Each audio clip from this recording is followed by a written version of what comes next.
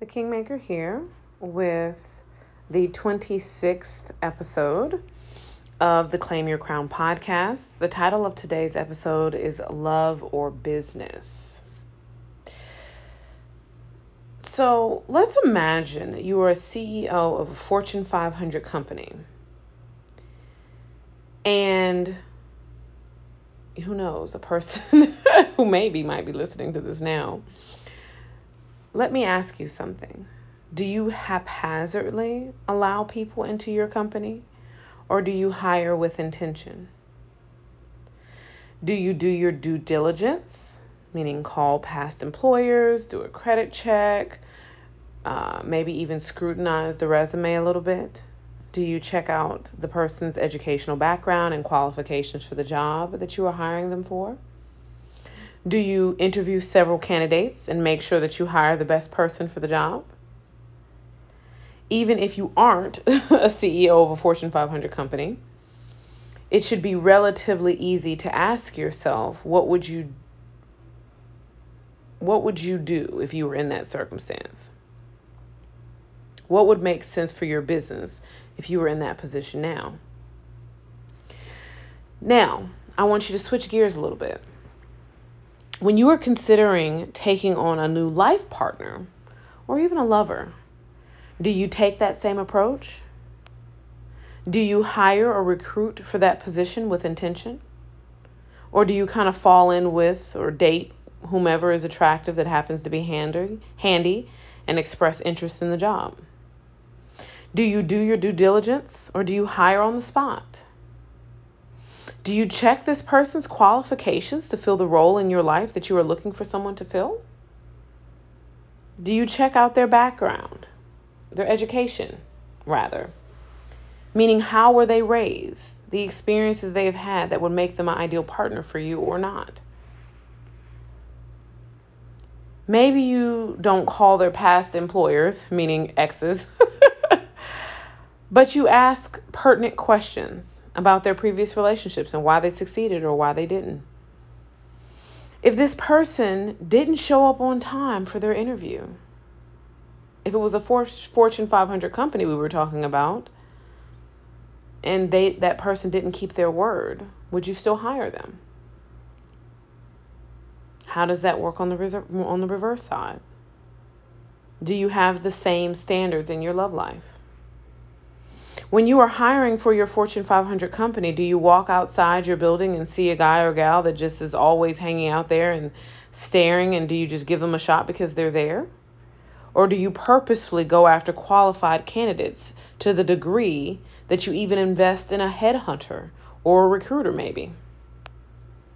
Do you make 100% certain that the person that you are hiring as the CEO of your Fortune 500 company understands the job description, what is expected of them, what time they need to be to work every day, how many hours they're required to invest, and their employee benefits? When you are dating suitable candidates for your relationship, do you let them know what's in the job description? Do you explain the culture of your life and the benefits that you offer? As a CEO of a Fortune 500 company, when you hire a new employee, do you give them a mission statement for your business? Do you give them an employee handbook and give them the rules of engagement? Or do you just expect them to automatically know how your company functions and you don't bother giving parameters? In your love life, do you even have a mission statement? Do you have a code of conduct? Things that you just will not accept, things that would result in termination on the spot. Once you have selected your ideal candidate, maybe you guys sit down together and create rules of engagement, your charter and bylaws that govern how you all will interact with each other. And what happens when the other party isn't in compliance? If you had an employee who continuously threatened to quit or did and kept coming back, would you let them back if it was your Fortune 500 company? What does that person have that or do that could potentially poison the culture of your business with the revolving door mentality? What about the man or woman who is always threatening to leave you personally, or actually has, and then comes back and says they'll be different?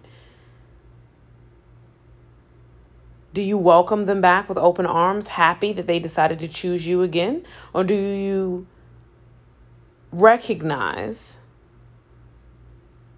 and remove them from the culture of your life?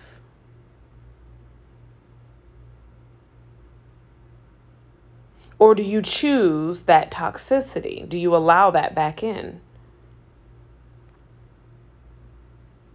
While running your Fortune 500 company, if you had an employee whose behavior was not up to par with company standards, do you allow that employee to just roam free and do whatever they want? Or do you nip it in the bud? Do you simply ignore the bad behavior?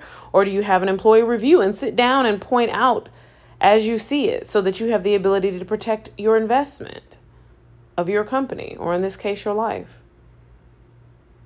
So in reference to love, that is an investment to yourself. Do you continue to allow people to do whatever they want to do, whether it feels good or not?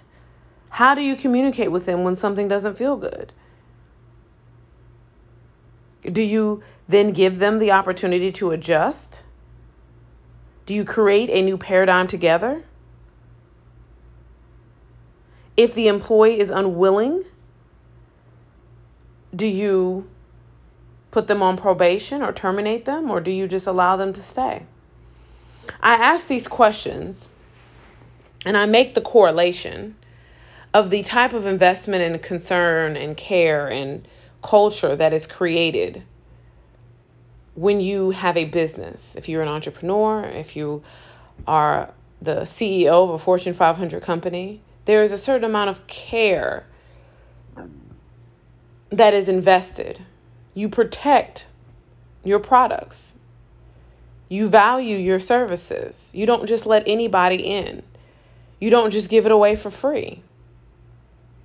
Do you do the same thing in your love life, in your relationships?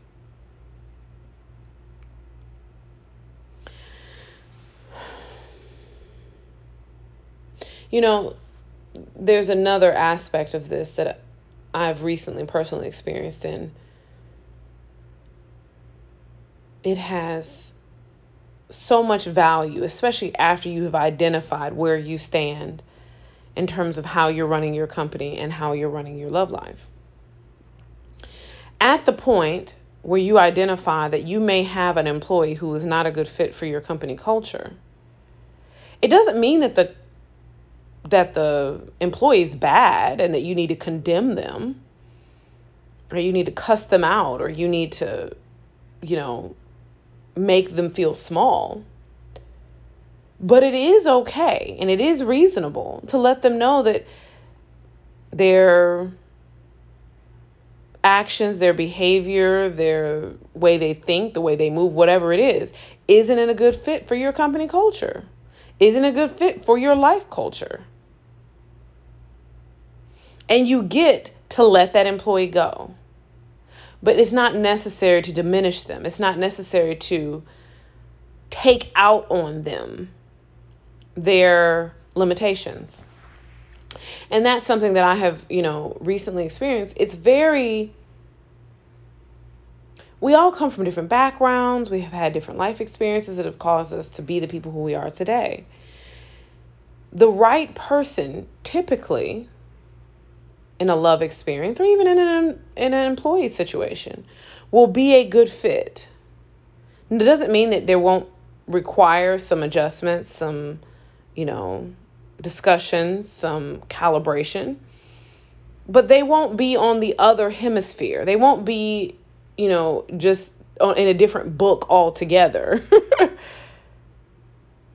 But just because someone is in a different book doesn't mean they're wrong. Someone else is going to pick up that book and be like, this is the perfect book. But so often in relationships, I actually one time had someone tell me that I needed to humble myself. And it's so funny because I can laugh about that now. But first of all, humbling myself is not something that I have any interest in. If you actually look up humble in the dictionary, 6 out of 8 definitions of it are about having a lowly view of yourself, being meek, and, things that do not support elevation. What I want my partner to do is to be elevated. And I don't want anyone who wants me to lower myself to their level. I would rather someone raise themselves up, elevate themselves, expand themselves to get on mine. Because my standards are pretty damn high, and they deserve to be.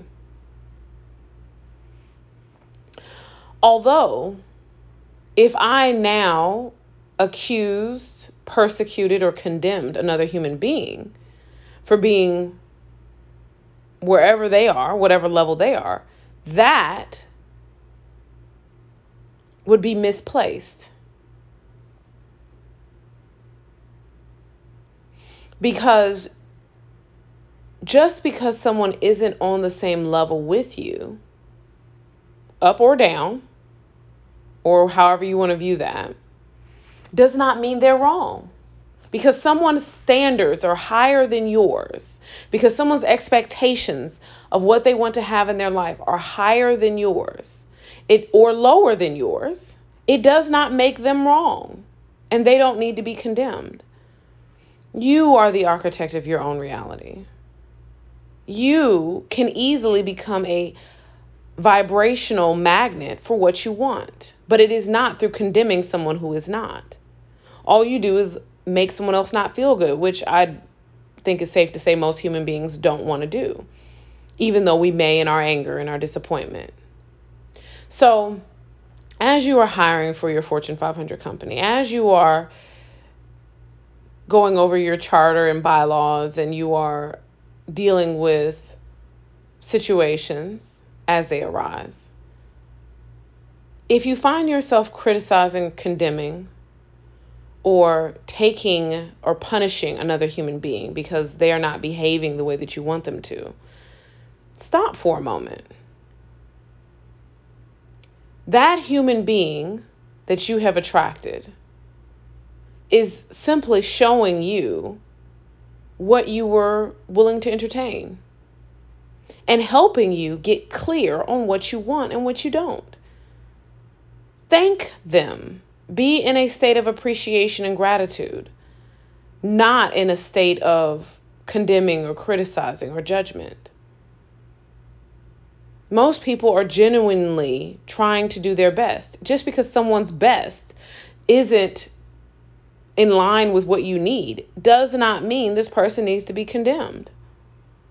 It simply means you need to raise your standards, and you need to only be available and willing to entertain it and focus on the new standards. And the people who are not a good match for that will eliminate themselves, or they'll raise up to meet you. And sometimes you may have to draw the line and close the door and terminate the employee. But it can be done with love and appreciation and gratitude for the experiences, for the contrast, for the growth that you have had, for the clarity that you now have been given. And the other person doesn't have to walk away feeling terrible about themselves. And that goes on both sides of the equation. So, I hope that this 26th episode of the Claim Your Crown podcast has been beneficial in terms of how you think and see and view relationships. Like it, subscribe, follow, share this with others. That way more people who need empowerment in this area will have the opportunity to receive it. Until next time, sending light, love, and gratitude always, the Kingmaker.